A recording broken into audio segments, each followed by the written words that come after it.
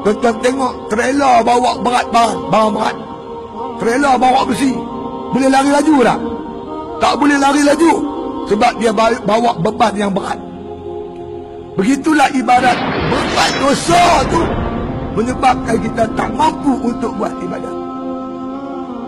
Bila kita dapati kita rasa berat nak buat ibadat, berat hati nak ke masjid, berat hati nak baca Al-Quran, berat hati nak berzikir, cek balik, mesti kita buat dosa.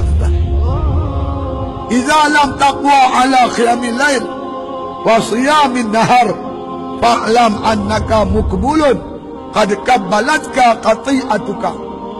Bila kamu dapati kamu tak ada kekuatan untuk bangun malam, kamu tak ada kekuatan untuk berpuasa sunat di siang hari, fa'lam annaka mukbulun, ketahui oleh kamu sebenarnya kamu tertambat.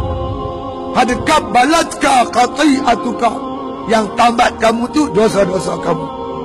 Dosa kaki, ikat kaki tak boleh jalan pergi masjid.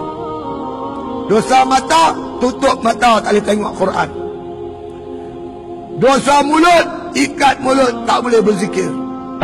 Dosa telinga, sumbat rapat telinga, tak boleh nak dengar nasihat-nasihat agama. Ini bukan satu teori, tuan-tuan. Memang betul. Memang betul. Tuan-tuan tak percaya, tuan-tuan perhatilah.